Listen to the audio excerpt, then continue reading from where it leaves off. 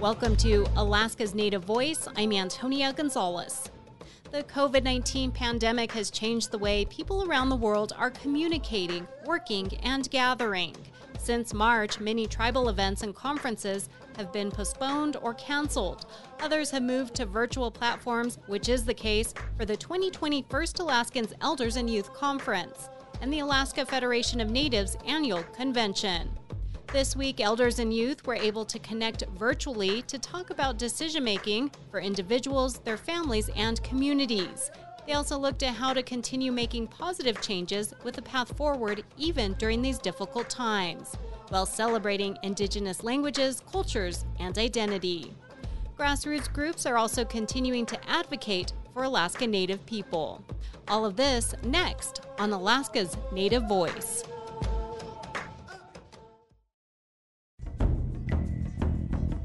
Reporting from the 2020 Alaska Federation of Natives Convention in Anchorage, Alaska, I'm Alice Kanik-Glenn. At a time in Alaska that's often called Native New Year, this year's Alaska Federation of Natives Convention has a vastly different feel. Amid the coronavirus pandemic, both Elders and Youth Conference and AFN are virtual this year. The decision largely protects a vulnerable population from undue risk of COVID-19, a topic that reverberated through much of Elders and Youth. During his keynote address, Gwich'in elder and traditional chief Trimble Gilbert talked about growing up and being surrounded by healthy elders. I remember that I grew up with the people. There's no sickness. Even 90 years old, well over 90, they can walk miles and miles. They pack water for themselves, collecting woods. What a good life they have, I remember. Coronavirus has changed a lot about how many of us interact with the world, but Trimble hoped that young people knew how important they are. I hope young people listen to me when you go home, and a lot of them in city. We need you for the future. Make sure, take care of yourself, wash your hands. Someday, hopefully, we might get together again and to talk to each other face to face. Carla Booth is the Indigenous Leadership Continuum Director for First Alaskans Institute. During the closing segments on Wednesday, she reiterated how important it was to be able to share Elders and Youth's virtual space with elders. Just how important it is to make time to be with elders, really underline the importance of making space, making time to call our elders, to sit on the phone with them, or teach them how to use, the video conferencing tools that we have today, and just really be present and listen to the stories and the memories that they have to share. I think it was so special that we got to be in the homes of our elders. Elders and Youth wrapped up with a day of roundtable discussions, various house meetings, and voting on resolutions crafted by attendees. Last year, participants at Elders and Youth watched as one of their resolutions was brought forward before the Alaska Federation of Natives Convention, and two young advocates urged the delegation to declare a climate emergency, making national news. This year, the resolutions included urging the Alaska legislature to make the House Tribal Affairs Committee a standing committee, as well as another resolution that seeks to make gay panic defense illegal in Alaska. Meanwhile, as Elders and Youth wrapped up for the day, many Alaskans are turning to the biggest stage of Alaska Native issues and policies in the state, the Alaska Federation of Natives Convention. Nicole Borromeo is the Executive Vice President and General Counsel for the Alaska Federation of Natives. We're really missing that element of gathering together in person, which makes our convention so special. And we're trying as best we can to capture that magic and bottle it and bring it to our virtual platform. She says the convention had to adapt because of COVID-19. Borromeo says AFN has worked closely to ensure Alaska is counted accurately in the 2020 census and has dovetailed some of its efforts in advocating for voter awareness as well. Both will be topics of conversation over the course of the convention. Delegates will also determine who will become AFN co-chair and hold the seat currently held by Will Mayo, who is not seeking re-election. Sea Alaska Corporation Chair Joe Nelson and former Coeric CEO and President Loretta Bullard are each seeking the co-chair position. Delegates will vote electronically to decide the winner. Voting is open through noon Friday. We're very thankful for all of our members who have reached out and who have encouraged us to hold convention and that have already registered, and some of whom which have already returned their ballots for voting for the co-chairs. So we do appreciate all of the organizations and individuals that make up AFN. Special thanks to KNBA's Trip Krause and Wesley Early from KOTZ for contributing to this report. In Anchorage, I'm Alice Kanik-Glenn. The AFN newscast is produced by KNBA and Kowanik Broadcast Corporation. Support provided by the Siri Foundation, Cook Inlet Lending Center, South Central Foundation, Chalista Corporation, Manilik Association, Centers for Medicare and Medicaid, and Rasmussen Foundation. This is a production of KNBA, Kowanik Broadcast Corporation, and Native Voice One, the Native American radio service. This is Alaska's Native Voice. I'm Antonia Gonzalez. COVID-19 is changing the way people are getting an education, conducting business, and hosting events. Yet, life continues amid the pandemic. Alaska Native elders and young people are among those talking about some of the challenges they're facing now and how they're relying on their families, communities, and cultural teachings to get through difficult times. The First Alaskans Elders and Youth Conference was reimagined this year with a virtual gathering. Keynote speakers, workshops, and community halls all went online. The annual statewide Elders and Youth Conference brings together people to learn from one another and pass on knowledge while celebrating Alaska Native culture, language, and identity. Youth leadership, higher education, hunting and fishing, climate change, and many other issues are among topics of discussion. Here's Carla Booth with First Alaskans Institute, sharing some key values and the importance of the Elders and Youth Conference. Hello, Dikterim Hana Duayu, Lisianu, and Haradi Padegu, Ukshtamadiktu Watgu, Nikyo Sogu. I am Carla Booth. I am Sintian of the Raven clan, and my family comes from Metlakatla, so I live in Anchorage. I'm the director for our Indigenous Leadership Continuum at the First Alaskans Institute. And let's talk a little bit about this year's First Alaskans Elders and Youth Conference, which was held virtually this year due to COVID-19 health and safety concerns. This year's theme was "We are making a good path." What does that mean and symbolize as we're in a global pandemic? Asiskamek Apuchiluta. That's presented in the Sukstun language, and it also translates to Asiskanak Apuliluta in the Alutiiq language. And please forgive me if I make mistakes in sharing those two translations of our theme. I am not a Sukstun or Alutiiq speaker, but I sure want to try. We are making a good path means to us that physically in our real world today and symbolically in life, we are making the right decisions. We are on a good path. I think this theme is an example of our responsibility to protect and advance our communities and our people, through this time of COVID and also through this racial justice transformation that we're all experiencing.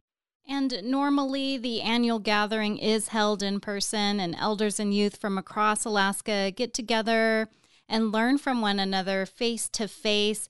What do you hope attendees learn virtually and that they're able to share with their friends, with their families, and communities? So the whole purpose of, our statewide Elders and Youth Conference is that we're supporting the transference of traditional knowledge between our generations. And I certainly hope that our participants this year understand that this type of learning and transference can still take place in the virtual world. It can happen over the phone. It can happen over the chat. It can happen over videos. And it can happen, through our video conferencing. What are some of the challenges elders and youth have shared with you or that you've seen or heard them face during the pandemic?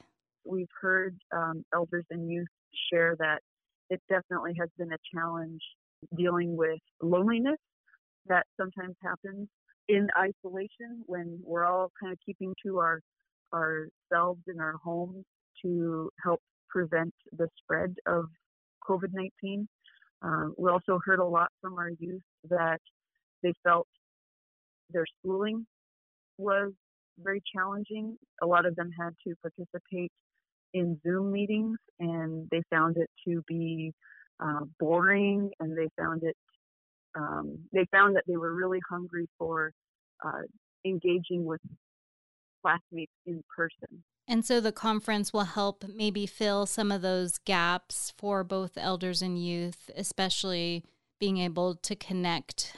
I would hope, too, that this conference will also instill the sense of responsibility that is needed for all of us to intentionally engage in our learning. I understand that this virtual learning is not ideal, but this is the best that we have today. And so we do have the responsibility to make the best of it and still try to learn new knowledge and retain it and use it to make good things happen for our people. We're all responsible for our communities, our cultures, our people forward. We can do that still, even in this virtual setting. Why are in particular, Alaska Native ways of teaching and passing on knowledge key in the way of life, especially today?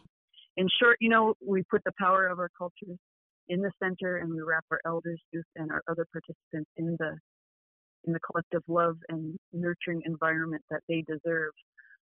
This sense of belonging and identity is just so vital to wellness and confidence in ourselves and in who we are. I think, having a strong sense of who you are just adds to your success in life as well as the success of your people.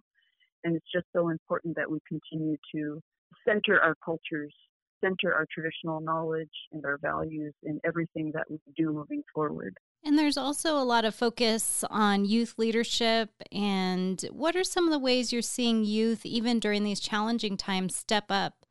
I've heard a variety of ways that youth have stepped up to help out. And some of those ways include helping their siblings in the home, helping siblings, just navigate their own learning online, but then also helping the parents by, dressing and feeding siblings.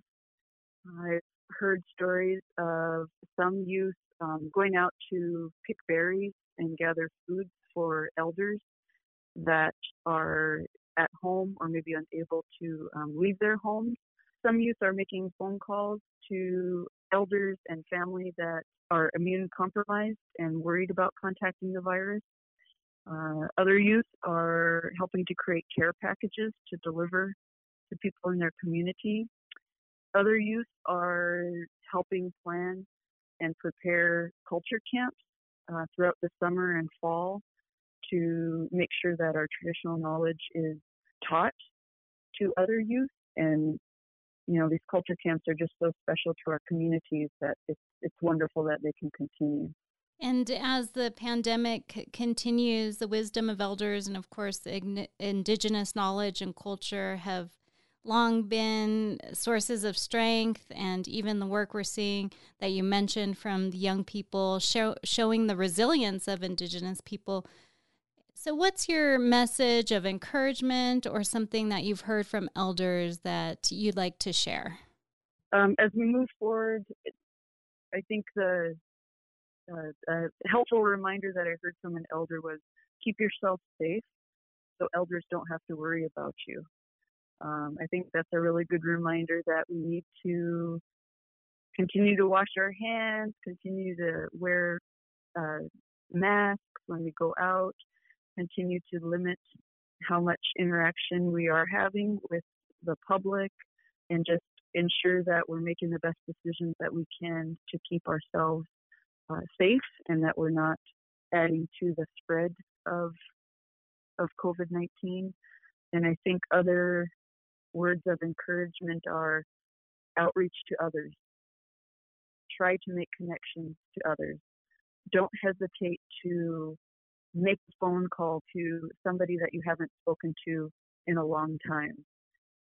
I know that I finally called an elder that I haven't spoken to in quite a while, and I was really worried that she was going to scold me for not calling her sooner. But instead, she shared a lot of gratitude and excitement for hearing my voice, and just was very appreciative that I thought of her during this time. So I think for me, that was the best reminder that we can't hesitate to call our loved ones, even if we haven't spoken to them in a long time. Well, thank you so much for taking some time out, and happy Elders and Youth Conference 2020. Thank you. That was Carla Booth with First Alaskans Institute talking about the transference of knowledge virtually this year during the organization's 37th annual Elders and Youth Conference. Grassroots movements are an important part of advocating and drawing public awareness on key Alaska Native issues and to call on policymakers for change. As COVID-19 hinders in-person meetings and gatherings, that's not stopping the work of grassroots groups dedicated to making Alaska Native people front and center with cultural sensitivity and highlighting many tough issues to the attention of tribal, local, state, and national political leaders. Missing and murdered Indigenous women and girls, voting, the U.S. Census, and many other areas of concern are on the list for Native Peoples Action. Power is with the people. The group was formed a couple years ago to provide Alaska Native communities and traditional values with a voice of policymaking by taking a stand, working together, and mobilizing action. COVID-19 has presented many challenges, but the work of grassroots groups, who are often the people on the ground advocating firsthand, continues amid the pandemic. Kinder Kloster. I am the Executive Director of Native Peoples Action. I am originally from Wrangell and Juneau, although I currently live here at Denina Lands in Anchorage. How are some of the ways that Native Peoples Action has continued to advocate for causes during the pandemic? You know, I think like a lot of people, we're just working on being creative, and it's really opened up a lot of different opportunities for us in being able to do statewide outreach. I know a lot of us are probably getting, zoomed out at this time, but we are offering a lot of our different events virtually. And so we've held wellness events online. So we've had a really good chance to connect with people all across the state. We've held events like the self-defense classes online. Our Indigenous women's gatherings have gone online. So we try to make sure that we're making it accessible. And like I said, it's also now an opportunity where we can be able to do things and connect with people across the state. So, it's really tough during the pandemic. We all want to see each other, but I know we have to keep each other safe, and that's a priority right now. But I really do think that the silver lining for this is being able to connect with our friends and family across the state. And I think it's going to change the way that we go forward. We're looking forward to having in-person events again. But I also do think we've really restructured things with our organization to make sure that they're going to be more accessible to people across the state. And that's something that I would like to keep going. And what are some of the challenges that you've heard from community members, even there in Anchorage or anywhere else across the state, when it comes to what they're facing during the pandemic? As a mom, I've got 2 kids, and I think trying to balance out work and our kids from home and having, my daughter's 5, and so she's doing kindergarten Zoom classes. I have an almost 1-year-old, and so I think trying to balance out our family life with our work life and always being home, I think that's something that I hear from a lot of people on how we just work on balancing that. And, we're in meetings all the time now where we're seeing people's families, their dogs, their kids. And in a meeting the other day, it says, don't apologize for that. Don't apologize for having your kids come up. And it's a new norm. And, I think that's something that's always been great about the Native communities. We always bring our kids into our meetings and our events. And that's, just been heightened now where they're always there, where I think that is so important. and also getting to this place of not apologizing, but making sure that we're welcoming our families in. And so that's, those are some challenges that I think that we're all facing. It's challenging of not seeing our loved ones. I've done something for our families. I started sending around those Alexa devices where you can see people, because my grandmother, she's almost 92, and I'm used to seeing her all the time, and it's really tough not being able to see her. So we now call each other on Alexa. So my son and daughter also get to interact with her. And, it's just about being creative, being there for each other, and just really focusing on wellness and talking to one another. So I think that's something really important that we need to be prioritizing right now. And Native Peoples Action works on a lot of different issues involving the community. Let's talk a little bit about the census and why that was important to encourage people to complete the 2020 census. Yeah, the census is so important. And, sometimes we struggle a little bit with really making it something that's interesting, because I know sometimes that can be a boring topic to talk about, but the census really sets us up for the next 10 years. And what it does is it has a lot of influence on what our redistricting lines look like, and that's for the people that are going to represent you in like the state legislature. So it has a lot of effect on our representation. During the last census, which impacts redistricting, we were losing numbers of people across the state, which means some areas were losing representation. And for the Native community, we lost a couple different seats. And so that's a really big impact when people are in Juneau and advocating on our behalf, and we need to have, equal representation. That's something that we're lacking right now in our state legislature. Other things it does is it brings in funding. So we need to have the most complete count, because that just loses out on a lot of funding if we don't have our complete count. It sets up funding for, roads, schools. It just has such a huge impact, and that's why, we really pushed along with many other organizations to get a complete count of Alaska. And then there's raising awareness and calling for justice of missing and murdered Indigenous women and girls, part of your group's work.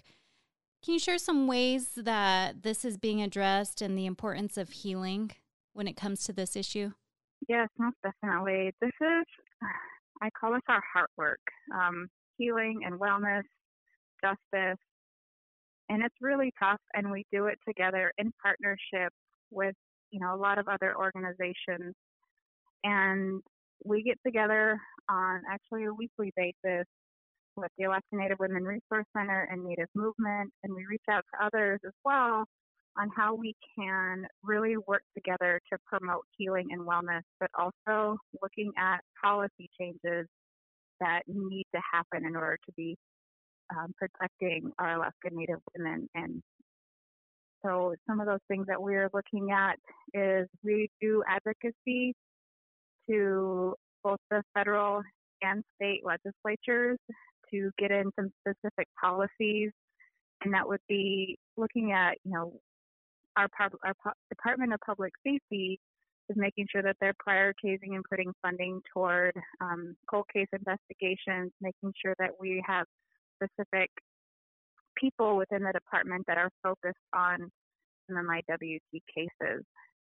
We also want funding resources to be able to go to Department of Law and other departments to ensure that this is really becoming a priority for our state. In addition, we know that healing really has to happen, and it needs to happen simultaneously. So we've hosted a number of different healing circles, drum circles, and just events to really be together, uplift, and remember, and to be there for each other. And during this time, it's not something that we do in person, but we are trying to do different events that we can host online. And right now we'll be hosting our virtual 5K run for missing and murdered Indigenous women. We also are doing other things like self-defense classes online. We're just doing a lot of outreach in different ways that we can to really uplift our community And we also really work on the data front as well. We know that data is something that's been missing and it hasn't been prioritized. And so that is another area that we are really focused on to making sure that we can get the correct data, and that will also help us move together policies.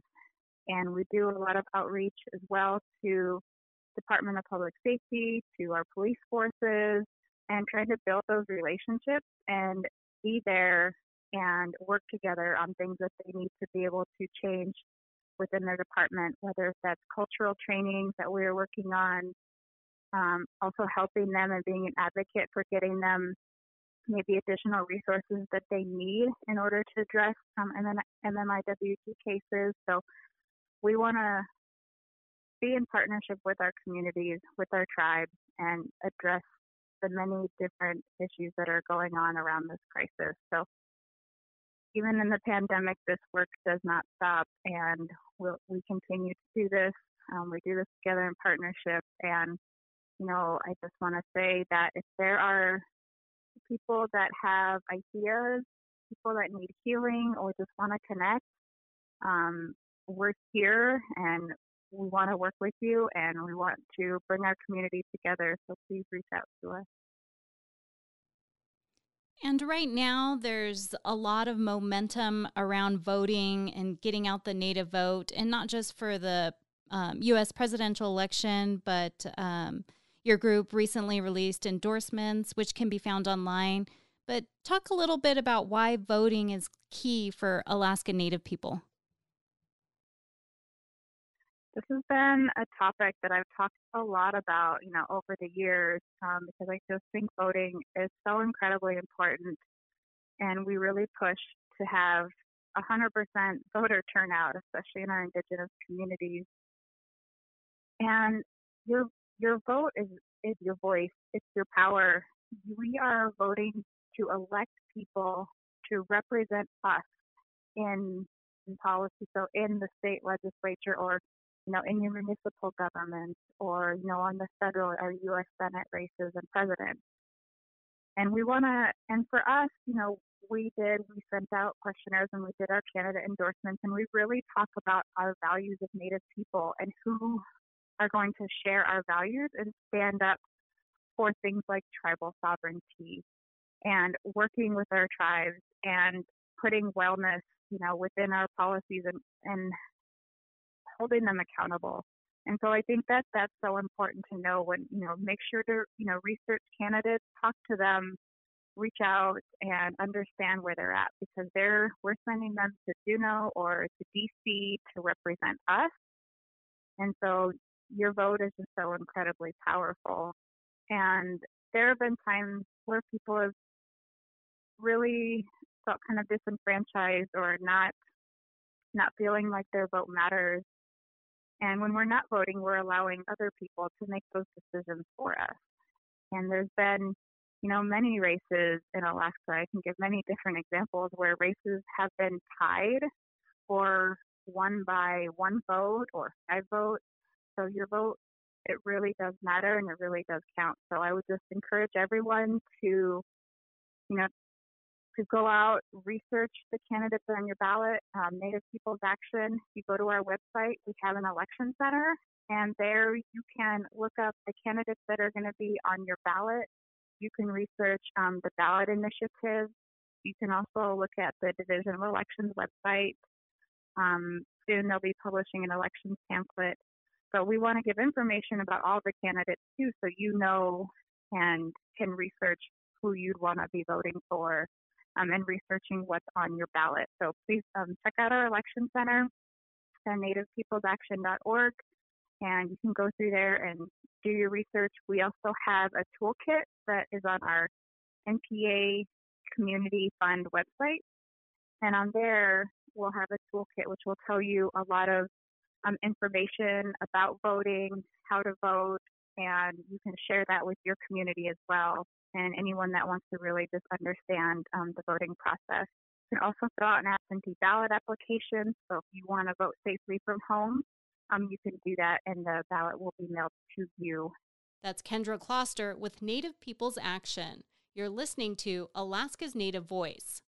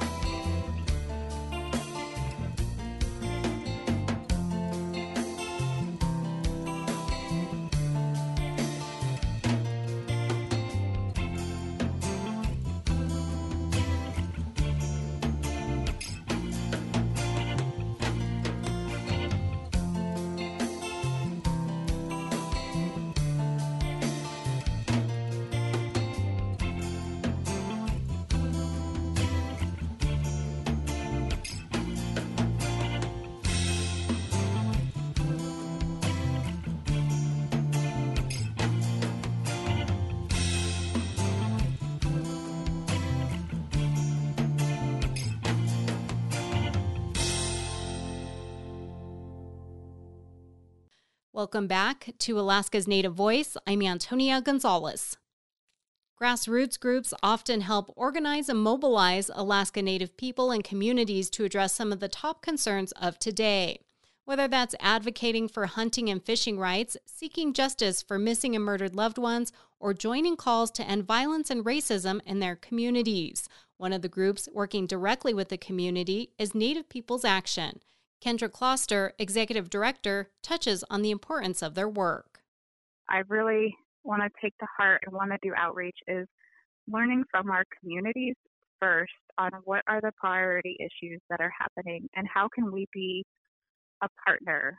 And so that's something that I really think a lot about when we're doing our grassroots movements, when we are, advocating for specific issues, is I really want to hear from communities, from people to know what is going on. And that helps direct our work as well. A lot of things that we've been hearing about is, public safety concerns. And so we, prioritize some of the things when we do advocacy about getting, public safety across Alaska, but also making sure that when we're making those changes and we are pushing for those changes, that our state governments and municipal governments are working with our tribes and working with the communities directly and having the approach of doing what's best for that community. Because, public safety or really anything is going to look different in each region, in each community. And so I think that that's something that's really important. So I would encourage people to, to reach out to us, let us know how we can be helpful. And going forward, I just want to, really focus on our wellness and being there for people, and connecting.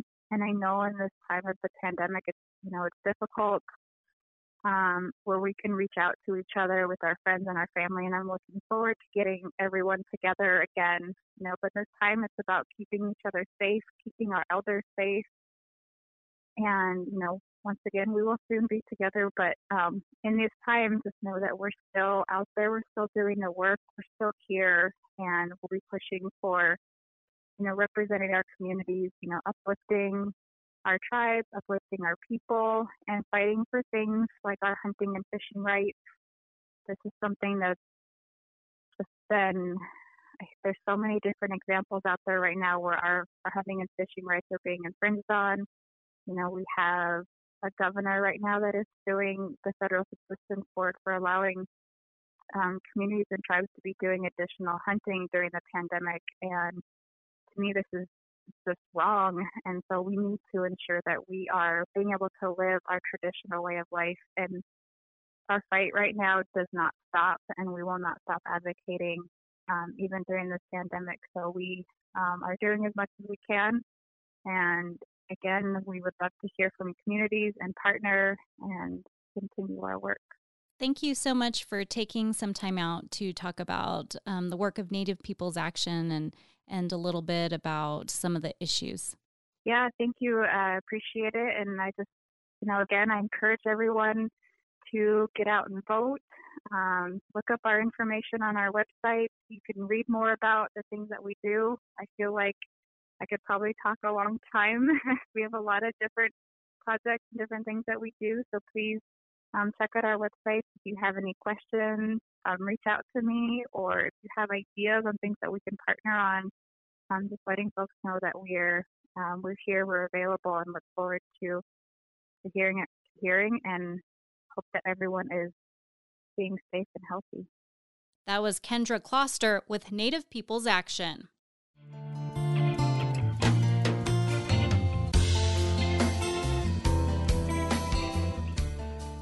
In 2019, the Alaska Federation of Natives declared a climate change emergency. The declaration came out of a resolution penned by two teenagers during the 2019 Elders and Youth Conference, and it was not without controversy. For more than an hour, the authors of the resolution argued against older generations' concerns that acknowledging the impact of climate change could further risk the ability to subsistence hunt and fish, and could threaten jobs tied to natural resource industries like oil extraction and mining. Less than months later, Alaska's wealthiest Alaska Native corporation, Arctic Slope Regional, ended membership with AFN, citing a lack of alignment on geography and interests. Disagreements on climate change between AFN and the corporation have been made clear in the past. The resolution also called on the Alaska Federation of Natives to establish a climate change task force. That has not happened yet. Producer Emily Schwing caught up with the authors of the resolution to find out more about what's happened since last year. I'm Nana Ash Peter. I'm 16. I'm Netsagwichin, Navajo, and Jewish. Quanah Rose Chasing Horse Potts. I'm 18. I am Oglala Lakota Sioux and Hanwichin. I wanted to talk to you guys today about the climate change resolution at Elders and Youth, and I wanted to just get an update from you guys on what has happened in the last year. Well, not a lot has happened, not nearly as much, I think, that we wanted to have happen. Has come from AFN. We wrote them a letter earlier this year, just sort of asking them to keep us updated, putting ourselves out there, asking them to put us on the task force even. And just kind of stating, we want to make sure they are doing something, like there's action, Mm-hmm. And I feel like being so young and doing this kind of thing, not a lot of people realize that we're serious about it. And we are willing to be on the task force. We are willing to help in any way but we just want something to be done. It kind of is tricky because of COVID, but I feel like there could have been, a lot more done. We were hoping for a lot more done, but I don't know. I don't really. What was the response? They responded with, "Oh, thank you for reaching out." Just that part, and that they would keep us updated, and that they didn't have it all figured out yet, and it was going to be really difficult for them, or it was going to take time. And I feel like, it was kind of we were expecting more of a response, but what I think they remember. I remember them saying is that they were going to look more into, they weren't quite familiar with the climate crisis because, we had so many oil industries and stuff. And a lot of our corporations pulled out of AFN because of the resolution and how we didn't want the oil industry to, corrupt what we had made or what we had started.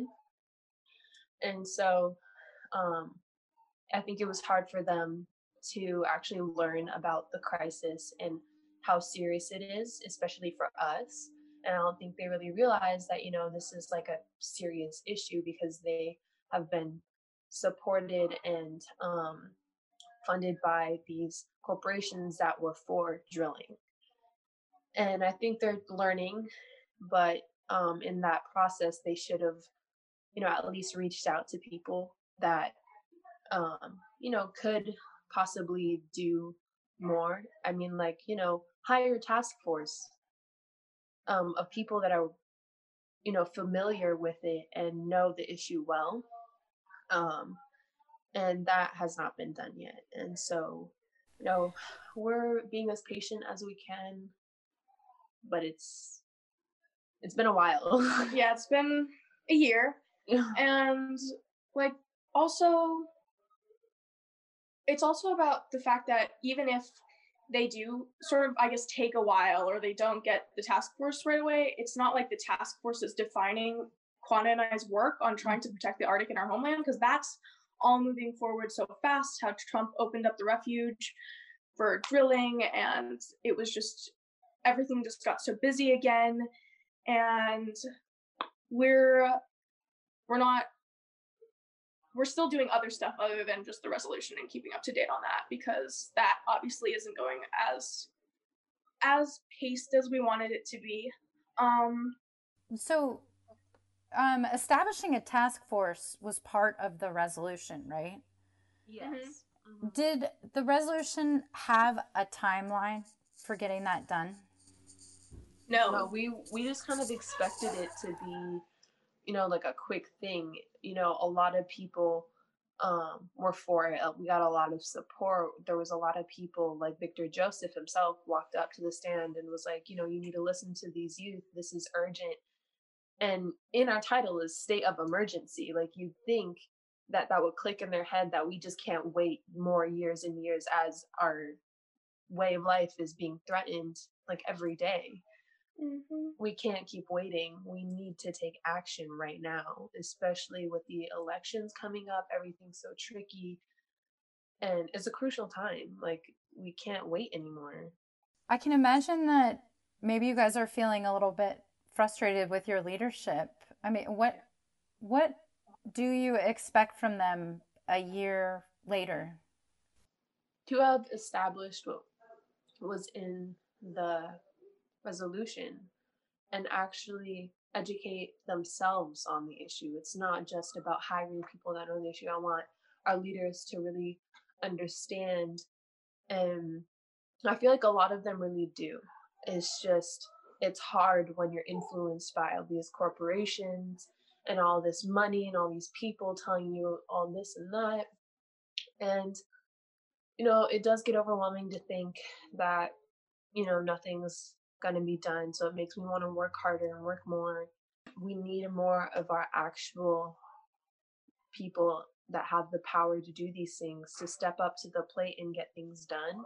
We can't just have our youth constantly working to get these things done. We need our leaders to listen to us, to help us get these things done. Hopefully, like with this new AFN coming up, we could get more on it and get more just pressure on them to also sit down and really get that work done. When you say more pressure, what do you mean by that? Especially now with COVID-19 sort of creating this virtual convention this year and not being able to have these in-person conversations or have a couple thousand people in an audience listening to you make your case. How do you think you'll put more pressure on your leadership at AFN this year? Well, it's all online, like you said, and it makes it difficult because you don't have that in-person sort of connection, or you're not with someone. And so it is going to be difficult. But I think like we've gotten better over the course of the summer with the whole COVID and online. And so we could call them and just like attend all the Zoom meetings and send letters. And I think something that we could have done too possibly is if they have, this year, so everything's going to be virtual, which is going to be tricky, but, I was thinking maybe, if they're going to have, open mics at some point, so like they can have people call in and maybe, if they have questions or stuff, like, because, they did have like an open mic tour, they could go up and ask their questions, or during our resolution, people would come up and put in their input on what they thought about our resolution. And I think, this, even though it's going to be tricky, I think we shouldn't allow it we shouldn't allow them to not let our people still use our voice. This is something that we still need to be able to use our voice in. Because this is a convention where like all of our people's opinions and, ways of life, and like all of our people come together from all walks of life, from everywhere. And, we listen to our people. And I think that's what we need to continue to do. You guys are like in that age group, like you are the demographic that could figure out how to make a virtual statement, so are you kind of thinking about creative ways to speak up since the convention is online and virtual this year? I've always been really into like the creative stuff and like writing poetry. I was mainly, painting artsy stuff, I suppose. I was thinking about this last year, actually, at the end of the AFN, where we could have like youth send in videos, and it could be, it doesn't have to be long, but it's just a powerful making a sort of statement, that has a lot of support from around Alaska and our Indigenous youth. And so that's something that I have. Because, we wanted to include, more youth in the resolution. That's why we wanted, it was perfect that Zoe and Allison were there while we were doing the resolution workshop and stuff. Like, I'm glad we got to connect with them because they got to put in their, their experiences in their community and what they're doing. Your argument had a lot of response from the leadership that was positive last year. And so I'm kind of curious what you guys think the reasoning is for the lack of action on this resolution. Well, COVID happened, and it's just been a crazy year all around, especially for our Native communities. And it's been the corporations were leaving. Do you want to add on that? Yeah, I feel like it was definitely the corporations are pulling out of AFN because of our resolution. Like Doyon and a few other ones, I can't remember their names, but I remember me and my mom were reading about it, and she was like, yeah, a lot of the corporations had pulled out of AFN because of your resolution, because they support, drilling, which is sad because, we, as a people, we don't stand for that. And, having our corporations represent us in a way that, isn't who we are, what we stand for, it's hard.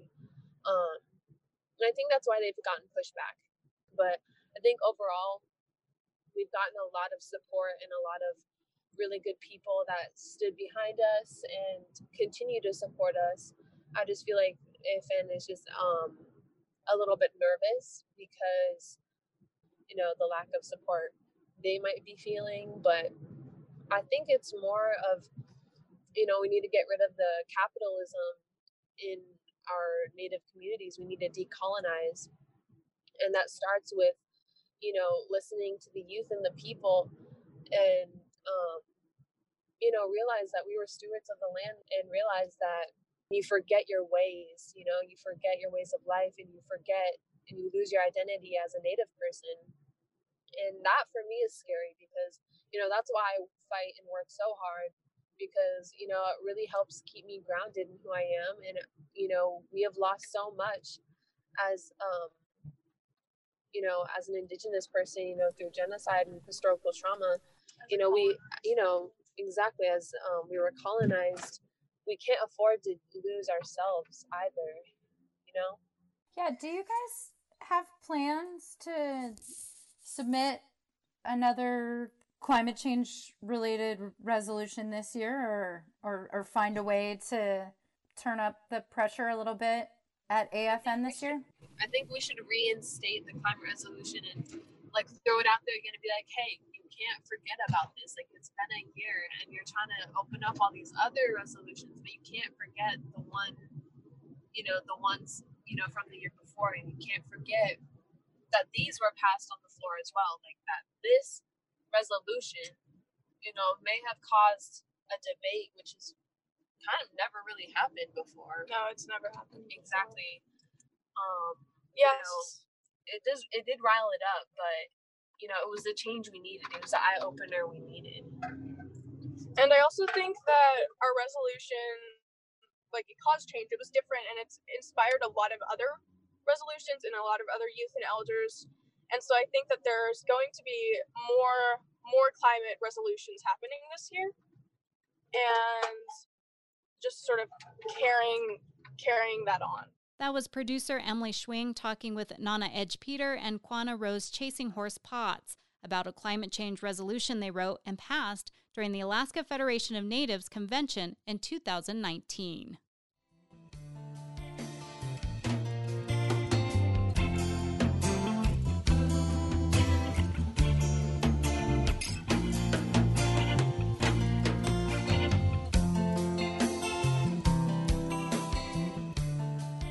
Music, dance, arts, cultural performances, and gatherings are highly anticipated events during AFN Week. But due to COVID-19 health and safety concerns, those types of celebrations were enjoyed virtually by participants of the First Alaskans Elders and Youth Conference and the Alaska Federation of Natives Annual Convention. We also want to highlight some music this hour by sharing an encore of some fiddlers at the 2019 Elders and Youth Conference in Fairbanks.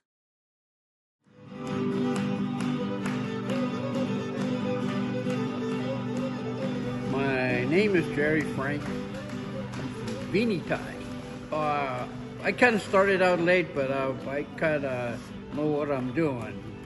And a lot of them like my tune, so the more they like it, the more I want to play. And the more you play, the more better you get. But people enjoy it. People enjoy my music, so I like it. It makes them smile, makes them dance. Woo-wee! That's the way it goes. Music is good for you. And what is the connection or the history behind fiddling and Alaska Native people? Well, fiddle was brought in from the trappers, people that kind of came from,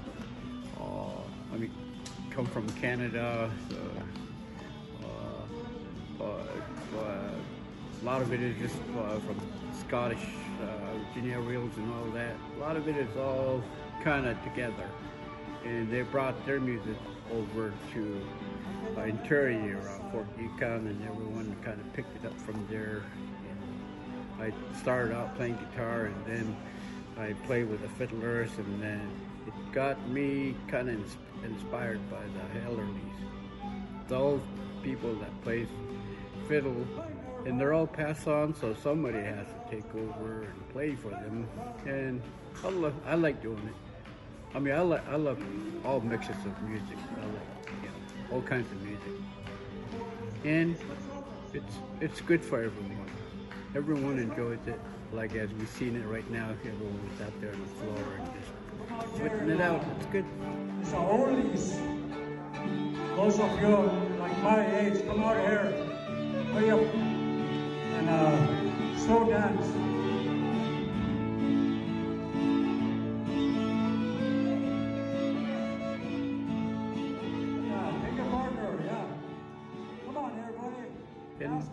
It don't take much to play. And, just pick it up, fit it around, make your own music, and compose your own music. All my tunes are all I built it myself. So I don't read music, but I learn it on my own. So that's it's good for you. And how long have you been playing fiddle? I've been playing for 15, 20 years now.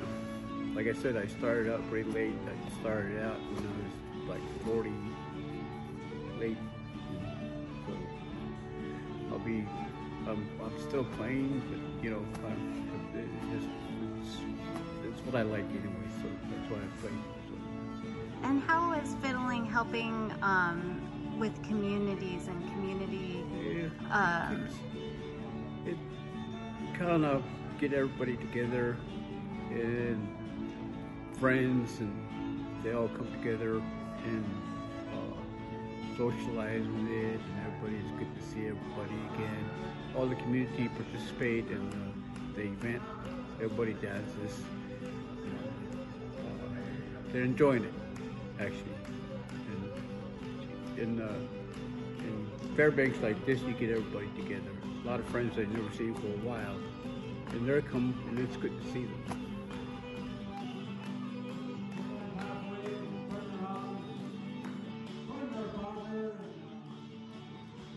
That was Jerry Frank sharing music and teaching elders and youth about fiddle dancing at the 2019 Elders and Youth Conference.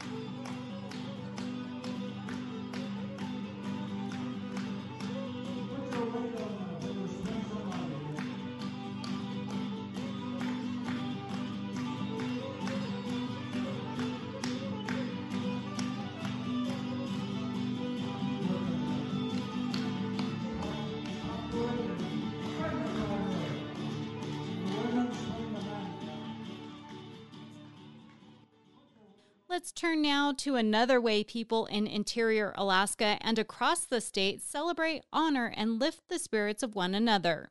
Singing, drumming, and dancing.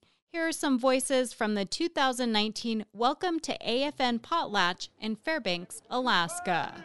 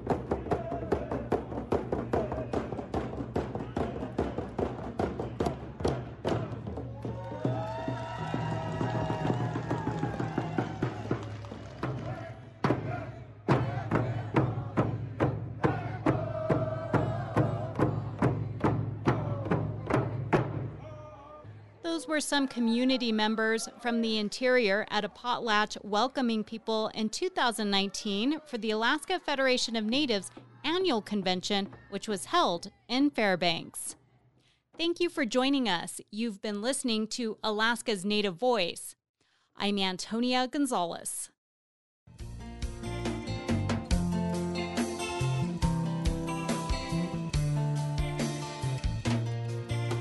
AFN, Alaska's Native Voice, produced and directed by Antonia Gonzalez and Emily Schwing. Broadcast support provided by the Siri Foundation, Cook Inlet Lending Center, South Central Foundation, Calista Corporation, Manilik Association, Centers for Medicare and Medicaid, and Rasmussen Foundation. This is a production of KNBA, Kawanak Broadcast Corporation, and Native Voice One, the Native American radio service.